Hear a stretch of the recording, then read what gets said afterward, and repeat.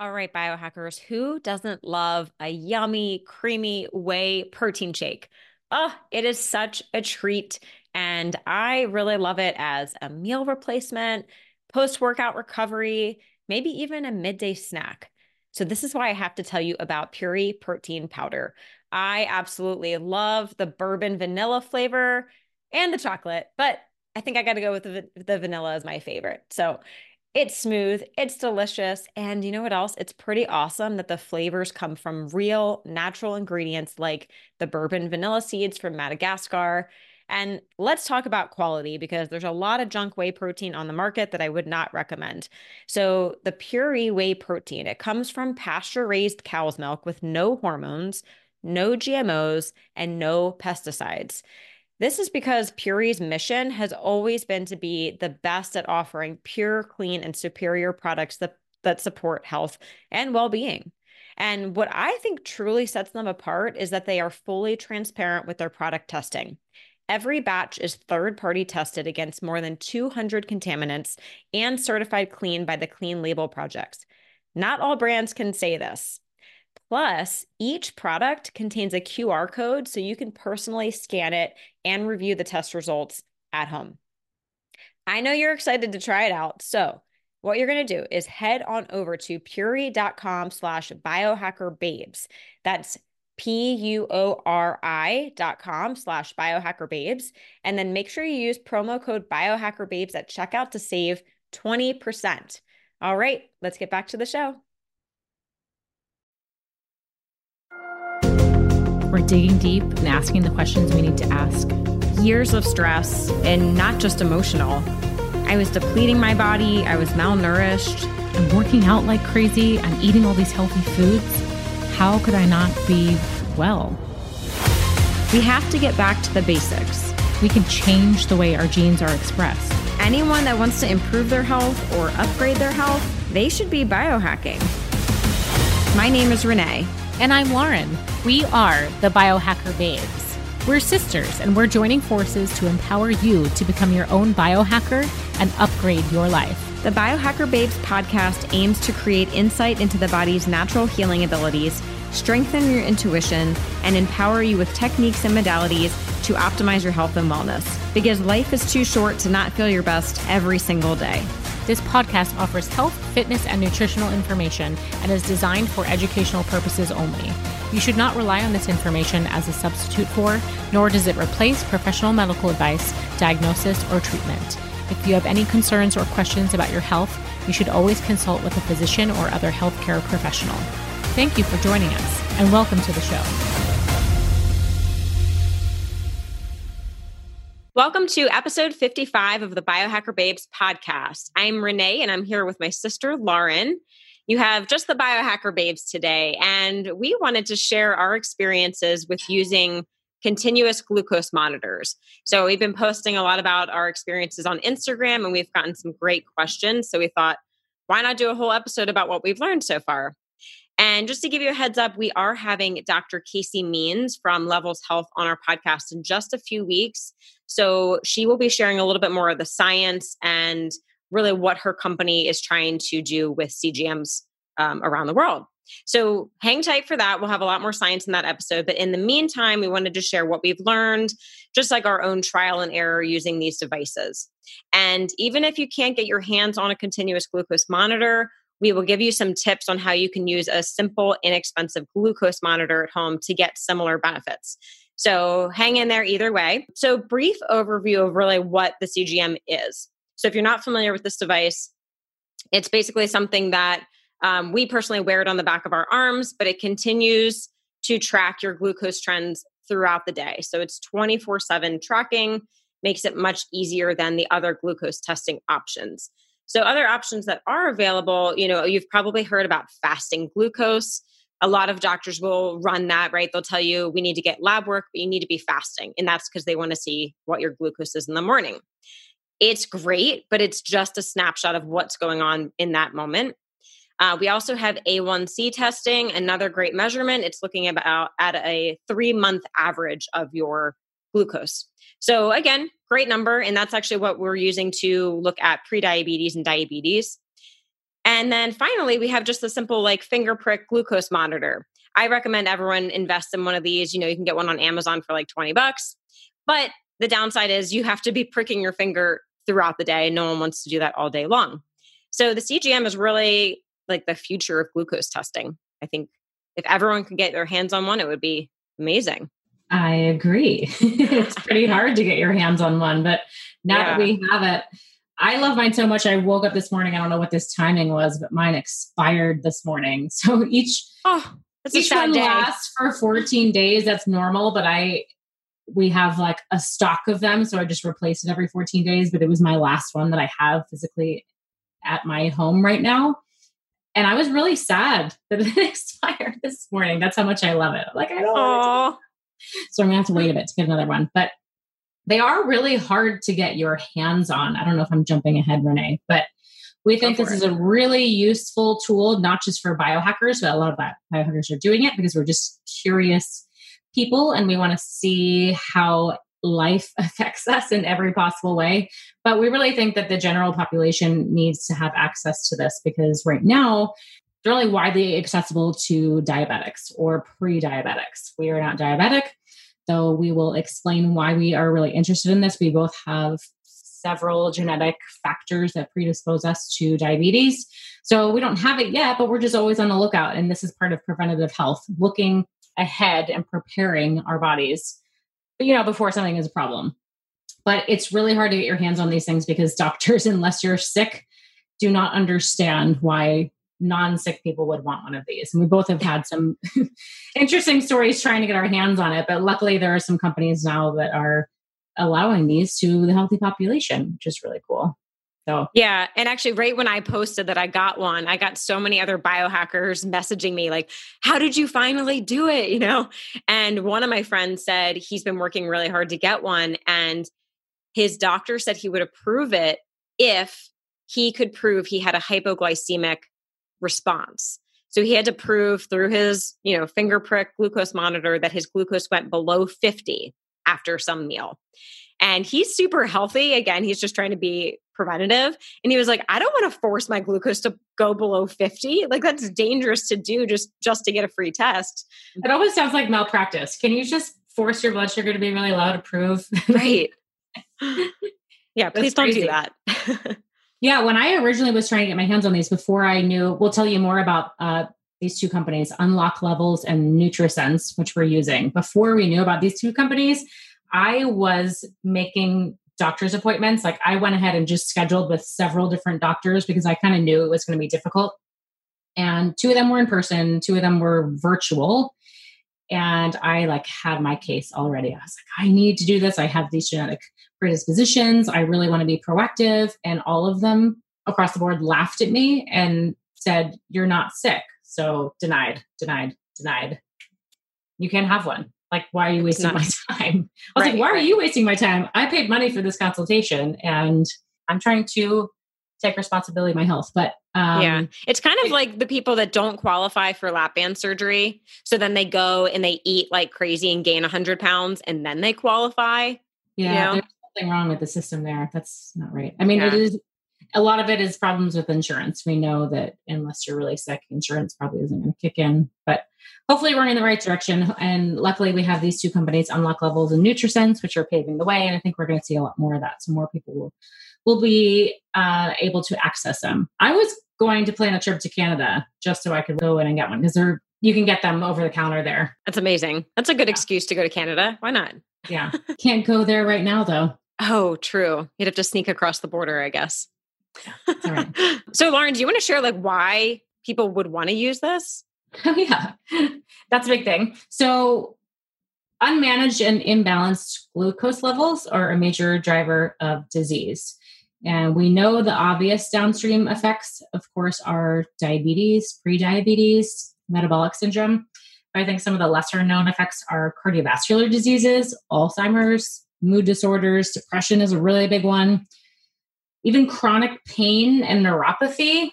If you're not managing your blood glucose, which involves a lot of different hormones, you're basically throwing off of your hormones. You're just going to wreak havoc throughout the body. So it's really important to keep this stable. And I think there's a major indicator of stress in the body. And we want blood glucose to be flexible enough that it can rise. We need it when we eat, right? When we're taking in nutrients. So I don't want to get into too much science because we are going to have some experts on soon, like Dr. Casey, but we want blood sugar to be flexible enough. Like it is supposed to rise after we eat, but then it's supposed to come back down. I think a lot of people either have really elevated levels or levels that are too low, and that is unmanaged and that is stressful to the body. So we're just trying to bring the body into homeostasis. And that is sort of like the mechanism that's in place here. That's the system. Your blood sugar is trying to keep your body in a state of balance, right? We're always coming back to this balanced state. Anything you want to add to that, Renee? Yeah, I mean, the CGM really helps you evaluate how different foods affect you, obviously, but the other things it looks at is exercise, sleep, stress. So a lot of other things can affect your glucose, not just what you're eating. And that's why the 24/7 monitoring is really cool. Being able to see what your glucose is doing all night long when you're sleeping. I mean, there's no other way you could do that without a CGM. So that's pretty amazing. And then, we're always talking about how to optimize and personalize your diet. And we know that real-time data is really the best thing. So that's why we love things like the Oura Ring and testing your glucose. It's real-time data. Everyone is different. We're always preaching that bio-individual nutrition. So that's where some things like gut testing would come in. We love Viome. We love Day 2. But I think that the CGM really takes all those results to the next level because it is giving you that information 24/7. Yeah. And just back to the finger pricking, I was doing that using my Keto Mojo before I had the CGM. And it's really hard to be pretty diligent about it because you want to do the postprandial, an hour after, 2 hours after. And I know I always attempted to do that, but I kind of lost track of time. And then there's, you have to have a very specific journal to actually get information from that data. And I like that the CGM and then the app that links with the CGM just lays it all out for you. It provides a really nice graph. You can put in your meals. I think with your app, Renee, you can take pictures of your food. Is that true? Yeah, I just snap a photo of what I'm eating, which is nice because like you said, when I was doing my own glucose monitoring with the finger prick, I was writing down, okay, 2 eggs, 1 tablespoon of butter. It was kind of a lot versus now I just snap a photo and I know what that meal was. Yeah, that's amazing. Yeah. And really looking at what your glucose goals are. So the only downside is there's not a ton of research on CGM use for non-diabetics, because like we said, this is mainly being used by diabetics and pre-diabetics. So we're still trying to figure out, I say we, I'm doing the research, but so the researchers are trying to find what is the optimal glucose reaction after meals for a healthy individual. So just to throw some numbers out there, what they're kind of estimating is fasting for a healthy individual. We want to see about 72 to 85. And then post-meal, 110 or lower. And then average for the day under 100. And then they also are seeing the post-meal glucose should spike about 45 to 60 minutes after the meal. And that's why we always recommend, do your fasting glucose and then have your breakfast, set your timer for 1 hour, test then, write it down, set your timer for 1 hour later, and then write that down. So those 3 numbers are super helpful. And I think if you have a go-to breakfast that you love, do this test. So simple. You just need 2 finger pricks and you'll figure out, is that meal good for you? I have so many clients, I don't know what it is about oatmeal in the morning, but people just don't want to let go of their oatmeal breakfast. So I'm okay, you can keep it if you do this test. You do the glucose test and send me your numbers and I'll let you know if you can keep it in or not. And some people actually can. Yeah. Yeah. So, and then really we want to look at the trends throughout the day. So like Lauren said, it's about that flexibility. So you don't ever want to see a crazy spike and then a crazy drop. It's really I always like to say slow and steady wins the race. That's so true with glucose. So a little up and down is normal, but overall for the day, pretty steady trend. And then the other really cool thing about this is, like I said before, the 24/7 monitoring, you can't beat that. And we're definitely going to share some of our experience, what we've learned with non-food related reactions. Yeah, not to give it away, but non-food experiences or situations actually have a much more dramatic effect on my levels than food. Yeah. Interesting. Interesting to hear you read out those numbers that are currently out there for research. Average of 100 or lower. I know my average is a little bit above 100. And So one of the main reasons why I'm interested in this is I know that I'm predisposed to certain risk factors for diabetes, and Renee has one of those too. And we know this from running our genetic reports through Found My Fitness. So a couple different SNPs flagged for predisposition to diabetes. So it's just something that we need to keep an eye on. And now that I've been testing, it's really interesting because the foods that I thought would spike me don't. So some of my specific SNPs, PGC1 alpha, and that's an increased risk for type 2 diabetes. But interestingly enough, I was reading further down the list because they kind of go into what can affect the expression of this. And I found that expression is reduced with fasting and cold exposure. So I was like, yes, I love cold exposure. I can do that. But I have the same SNP. So boo. So take a cold shower, Renee. And fasting, which I've been experimenting with, and I have had incredible results. I'll go into it a little bit more in a minute, but I was like, yes, check, tick on that one. I know that is helpful for me. I also have the IRS SNP, which same thing, increased risk for type 2. It's an insulin receptor substrate. And then this is a long one, MTNR1B. I don't know what the long version is, but that's impaired glucose tolerance with a late dinner time, which I'm always trying to move my food a little bit earlier because I want my hormones to transfer into that nighttime mode, get me ready for sleep and recovery. So I'm always trying to shift my dinner to be earlier, but this was another check mark, yes, that is exactly what I should be doing. So I like that I have all this information to sort of help me understand the risk factors, but also help me to stay on track in that way. What tips do you have, Renee? So I'm looking at my list and I'm like, are you sure we're related? Mm-hmm. I have the same one, the PGC1 alpha, same increased risk for type 2 diabetes. And the IRS1, I also have that increase for type 2 diabetes. But then the MTNR1B, I am the opposite, which is interesting. Oh. I have normal glucose tolerance with a late dinner time. And I'll share what's going on with my late night blood sugar when we get to that. So that's really interesting that genetically I can maybe handle a later dinner time. But then I have all these other increased risk markers for diabetes. So I have the FTO SNP. We kind of call it the fat SNP. So when we have that, it's saturated fat may have a negative effect on blood glucose and insulin levels. Also a possible increased risk for obesity and type 2 diabetes. So for anyone that has told me, oh, Renee, you can eat whatever, you'll always be skinny.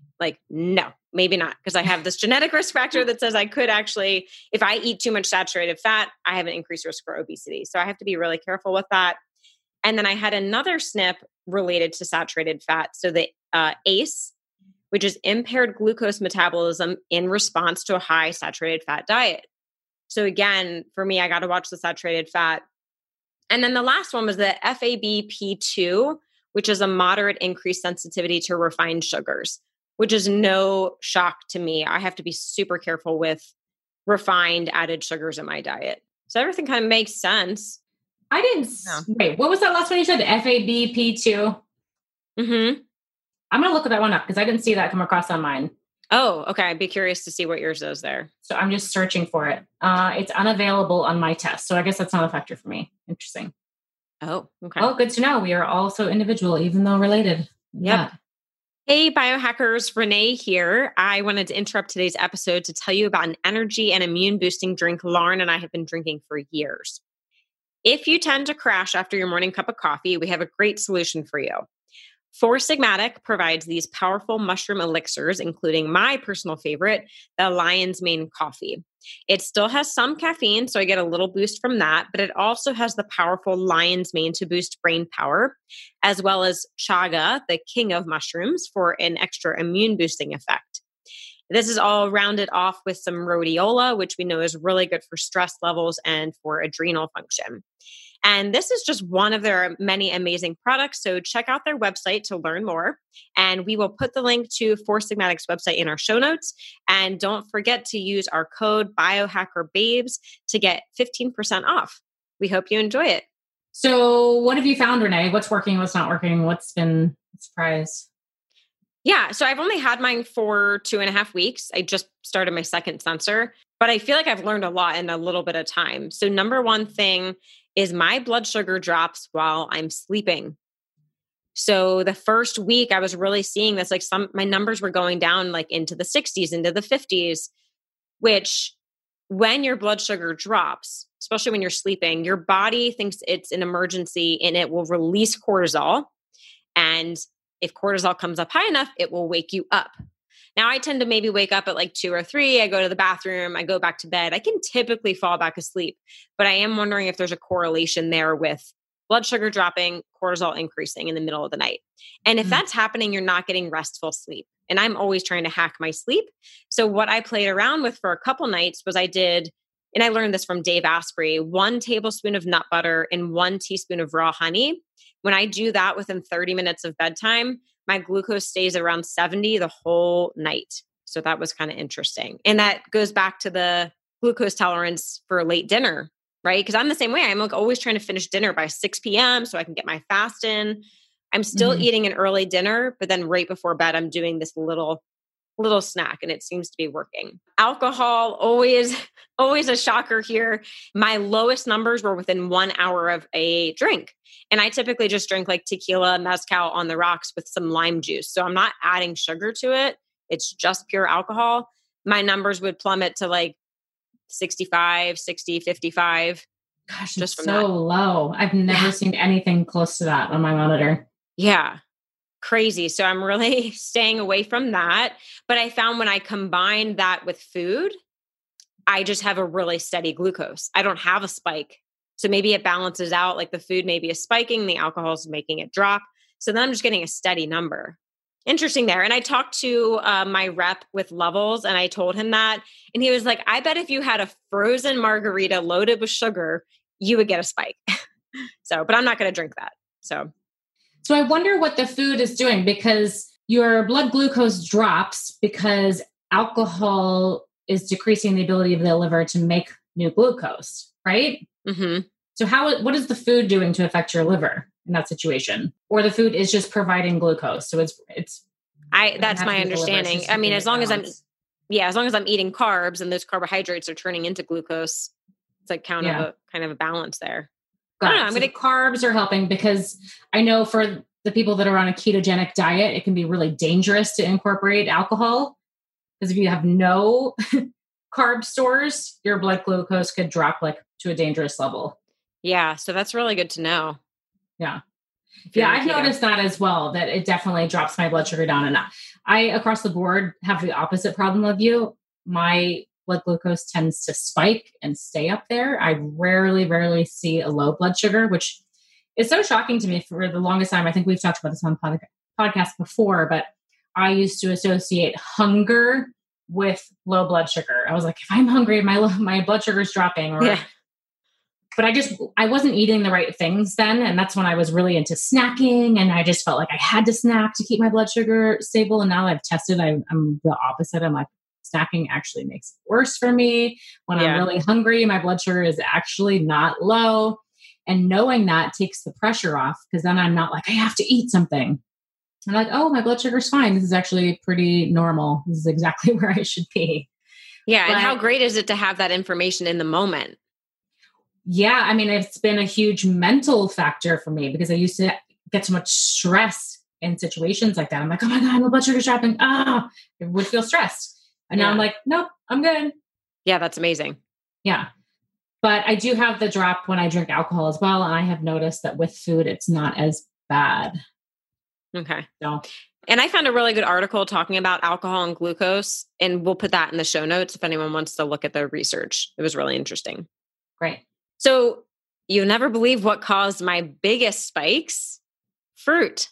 And my day 2 test, remember that's the stool test that looks at your gut microbiome and blood sugar reaction.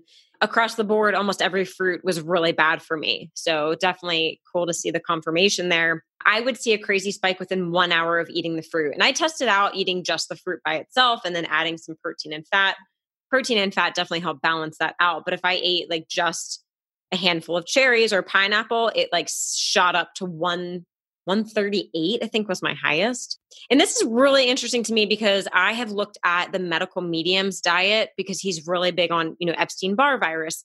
He's kind of like the main guru, I feel like, on EBV right now.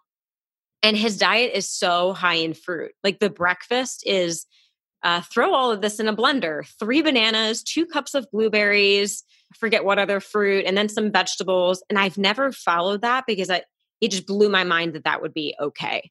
And now I really know it would not be okay. And he says it won't affect your glucose. That's what he says. But I think for me, that would be a big no-no.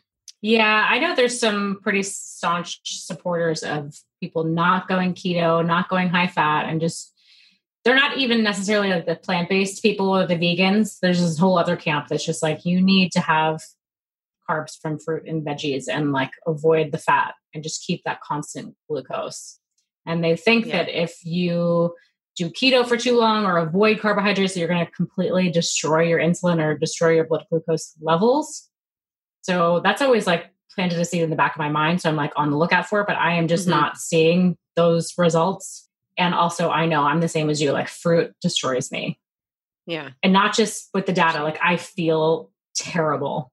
Oh yeah, me too. I mean, I feel it. Yeah.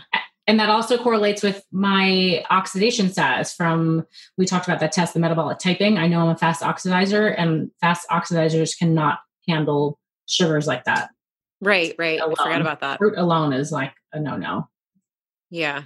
So again, I just love that it keeps like confirming. Everything's like confirming around the circle across the board. Yeah. And what you just said about like the whole carb thing, there's like fruit phobia out there and the opposite camp. I just watched Zac Efron's show on Netflix. I know it's not getting the best reviews. He's maybe not the most, maybe the brightest. Pretty face, but kind of boring. Yeah. But I will say, watch the episode about when he goes to Sardinia, Italy, because it's all about that being a blue zone region. And I'm obsessed with blue zones, but you should see Zac Efron's face when he hears that a high protein diet will kill you. I thought he was going to pass out when he heard that. And he's there like eating fresh homemade pasta. And these people over 100 years old are like, yeah, we eat carbs all the time. And he said when he was filming Baywatch, he didn't have a carb for 6 months. Wow. And he wanted to kill someone. So just I think that anger probably means something. Yeah, your body probably needs it. Yeah, so all super cool stuff. And then the last thing I noticed, not food related, was infrared sauna and high intensity interval training causes really crazy swings in my blood sugar. I'll see like a drop and then a spike. And I'm assuming that's because they're hormetic stressors. So I just need to keep playing with that and making sure it's not too stressful on my body. I want to have that right balance of hormesis. So I'm going to keep playing with that. I'm the same. I've seen crazy spikes from the infrared sauna, and generally it will come back down naturally within the hour. But I've noticed that if I do infrared sauna and coffee or some kind of caffeine around the same time, it's too much for me. It's too stressful. My blood glucose will spike and it tends to just like float up there, and it takes a very long time to come back down. Interesting. Yeah. So we're a little different in that way. So Lauren, what else? I've been talking your ear off. What else have you learned with your CGM? So obviously I'm the same with fruit, and definitely have confirmed that with the day 2 test. And it's funny that we have different things.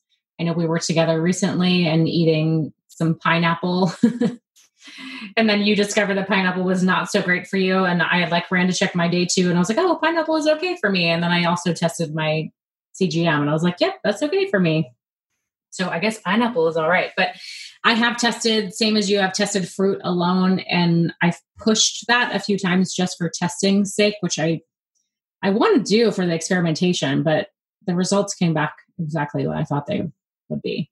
So fruit alone, especially in higher amounts, like a cup of blueberries was way too much for me. But I generally don't ever do fruit. Like I sprinkle it in here and there and generally don't eat it alone. The worst factor for me is bad sleep. If I have a night of bad sleep for whatever, it could be several reasons. Like maybe I was exposed to Wi-Fi and blue light too late at night. Maybe I ate too late. Maybe I had a drink and didn't fully metabolize it before I went to bed. Maybe I was emotionally stressed, whatever. Like several reasons for me to not have a good night's sleep. But the entire next day, my blood sugar will be a disaster, no matter what I do food-wise. And it seems like I have not figured out a way to stabilize it after a bad night's sleep, other than to wait it out and then that night to try to get a good night's sleep. Yeah, I don't know if there's a hack for that. I don't know. I'm playing around. So I have different supplements that I've tried. There's different herbs that are helpful for stabilizing blood sugar. I think we've tried them all. The most powerful or the most potent one for me is inositol. It's doing like I have a powder that I'll put in like a smoothie or something, or I can just sprinkle it on top of my food. That seems to help, but I don't know. Yeah. I think a bad night of sleep is just, I think it just throws everything off. So I just need to get back on track the following night. Yeah. But I guess if something happens, it's nice to have that hack. And I know inositol is really good for women with PCOS, which is an insulin reaction. So that makes sense. Have you tried berberine on those days? I have some supplements that have berberine in them. I've never isolated the berberine. That'd be interesting to see because, I think some of the studies are showing berberine might be as effective as metformin. Oh, wow. So I'd be curious how you do with that. Yeah, I need to get an isolated form rather than a compounded. Yeah, cool. Fasting has been really useful to me. I don't love fasting because I like to eat. I wake up hungry and I want to eat. But every Tuesday for the last, it's been like 3 months.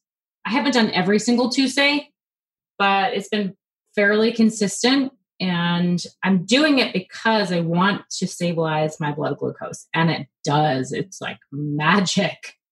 So I'm trying to fast from Monday night after dinner until my goal is always until like 3 or 4 on Tuesday. And I don't always make it to that. But the blood sugar is super consistent. It's like 95, maybe 90, maybe 100 if I drink a black coffee, but super stable with no food, which I think is so interesting. Yeah. Coffee tends to spike me, but it's situational. Like if I drink it too late in the morning, or if I just have too much, like if I reach for generally like around a 1/3 cup tends to throw me off balance. So I've experimented with cream in it, with some kind of fat versus black coffee. That doesn't really seem to make a difference, surprisingly, because I've done black coffee on an empty stomach first thing in the morning and that doesn't spike me at all. It's something about like the excess caffeine. If I have too much coffee or if it's just a little too late, like after lunchtime, it's too late for me. And it will spike me.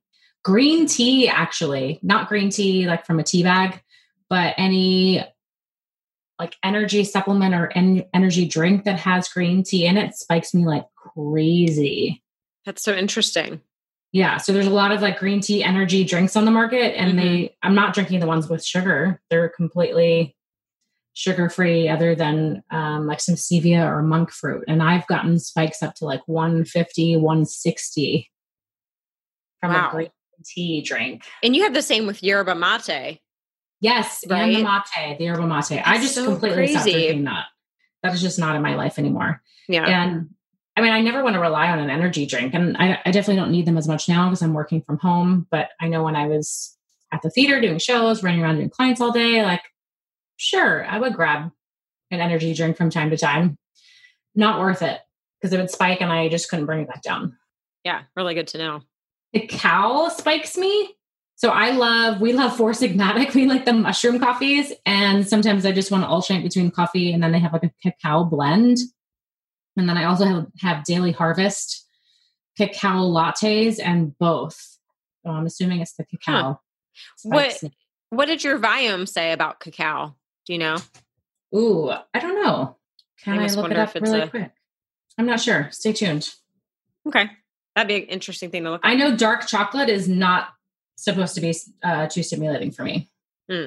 And then the other thing is just like emotional stress. I know that if I am feeling overly anxious or if something, I don't know, upsets me or is on my mind, I will have some pretty crazy fluctuations. And it's interesting. I noticed that my dinner time glucose is really stable. Like I tend to do more proteins and fats throughout the day and then save a lot of my carbs for nighttime to help me wind down and produce my nighttime hormones. And I stay really stable at night, even after eating all those carbs. But I cannot eat that same ratio of macronutrients during the day. So if I was going to eat the same dinner for lunch, it would really spike me. So I really have to stay on that, like focus on protein, fat during the day, and then slightly taper off the protein and increase my carbohydrates. And dinner is like always super stable, unless sometimes I'll get a spike. It's not like the 2-hour postprandial. It's like 2.5 to 3 hours later if I'm on my computer or watching TV, or even something like amp coil can be really stimulating to me if I do it too late at night. And I've had a spike from a variety of those things. I think it's blue light, Wi-Fi, TV, any kind of like energy stimulation. So not the food. Food is like pretty good. Yeah. That's crazy. Most people wouldn't even think of that being part of the equation. Yeah, the emotional stress. So I would just say when I try to feel that anxiety now, I just try to breathe. I mean, breathing before you eat is always a great idea. I definitely eat dinner a little more slowly than I eat lunch. That's like one of the number one things I always tell my clients, like before you start eating, just take some belly breaths, like make sure your cortisol is not pumping. Don't eat while you're stressed. Don't eat while you're distracted. Don't eat while you're doing 5 other things. And I'm not perfect because sometimes when I eat my lunch, I am in the middle of something. So I tend to eat just a little faster. And so I think that also has something to do with it. Dinner, I tend to be done with my work. I eat slower. I'm more relaxed. And dinner is like solid for me. Dinner's super stable. Yeah. And what you just said about cortisol, I think something really good for people to know is when your cortisol is up, your body is taking blood away from the digestive organs and sending it to your extremities. So you can run from that super famous saber-toothed tiger that we always love to talk about, or a mountain lion, whatever. But just keep that in mind. Like I visually think about that. I'm like, I don't want to take the blood from my digestive organs. So sit down and breathe. I love that. That's a great tip. Yeah, don't multitask. So just a few more things. Workouts, cardio across the board tends to drop my blood glucose. That makes sense. Heavy weights tend to spike my blood sugar. That makes sense. I know if I ever want to bring my blood glucose down, if I accidentally ate too many carbs or I don't know, had an energy drink or something, or jump roping seems to be my most useful hack. Just jump roping for 10 minutes tends to bring it back down. And just a side note on that, like it's okay to have an elevation. The problem is when it elevates and stays up there. So I'm only doing that. I'm trying to implement those hacks if it's up there and not coming back down. Yeah, I think that's really important to note. Another product that we like for blood sugar management is Kion Lean. Yes, I've had great success with that for lunchtime, like midday. It's really helpful. Yeah, and we'll link to that in the show notes. But that has wild bitter melon. And then there's a proprietary blend of astragalus and some other things in there. But that's great to take when you have a higher carb meal, just to control that reaction. Yeah. But I love that the supplements are available. And I think there's a lot of power in these herbs. But I really think if you can manage your blood glucose without supplementation, oh yeah, it's more powerful. Absolutely. So I'm almost I've used it here and there, but I'm trying to avoid it in excess because I want to figure this out alone. I want my body to take care of it, and it should be able to take care of it. Oh, absolutely. That's a good point. It's important to collect all this data and just watch the trends. And again, the trends are more important than the actual numbers. Yeah. I actually don't take Kion Lean that often. Like my bottles last forever because I really just take them if I'm going out to a restaurant or I'm going on vacation. That's when I'll pack it because I know like maybe I'm going to have a little bit of bread or maybe extra carbs. So yeah, and it's funny because with the shutdown, I haven't been going anywhere. So I haven't really been using it at all. That's kind of nice. You can just rely on the power of your body. Yeah. It's a good time for everyone to reset. No. Anything else, Laura? No, I mean, we definitely will keep you posted. I'm still on this journey. I'm going to keep experimenting. I'm going to get another set of CGMs because I still think there's so much to learn from it. So we'll keep you posted as we explore other options. But we really encourage you guys to get one if you are interested and want to experiment on yourself, because it's so personal. And this is just more evidence that there is no perfect diet. There's not one right way, and each of us need to find that own puzzle for ourselves. So highly encourage it. We will connect you with resources to unlock levels in NutriSense. And we're really excited to have Dr. Casey Means on here so she can go a little bit more into the science, because I know we just barely dipped our feet in the water. If you have any specific questions about blood glucose or just want to get started even without the monitor, write to us, ask us questions. We can always respond or do another recap episode. I'm really fascinated with this topic. I think it's not going away. Yeah, definitely. This topic is super exciting. So make sure you stay tuned for our episode with Dr. Casey Means in just a few weeks. And thank you again for joining us today. We will see you next time. Love this episode of the Biohacker Babes podcast? Head over to Apple Podcasts to subscribe, rate, and leave a review. We truly appreciate your support. Until then, happy biohacking.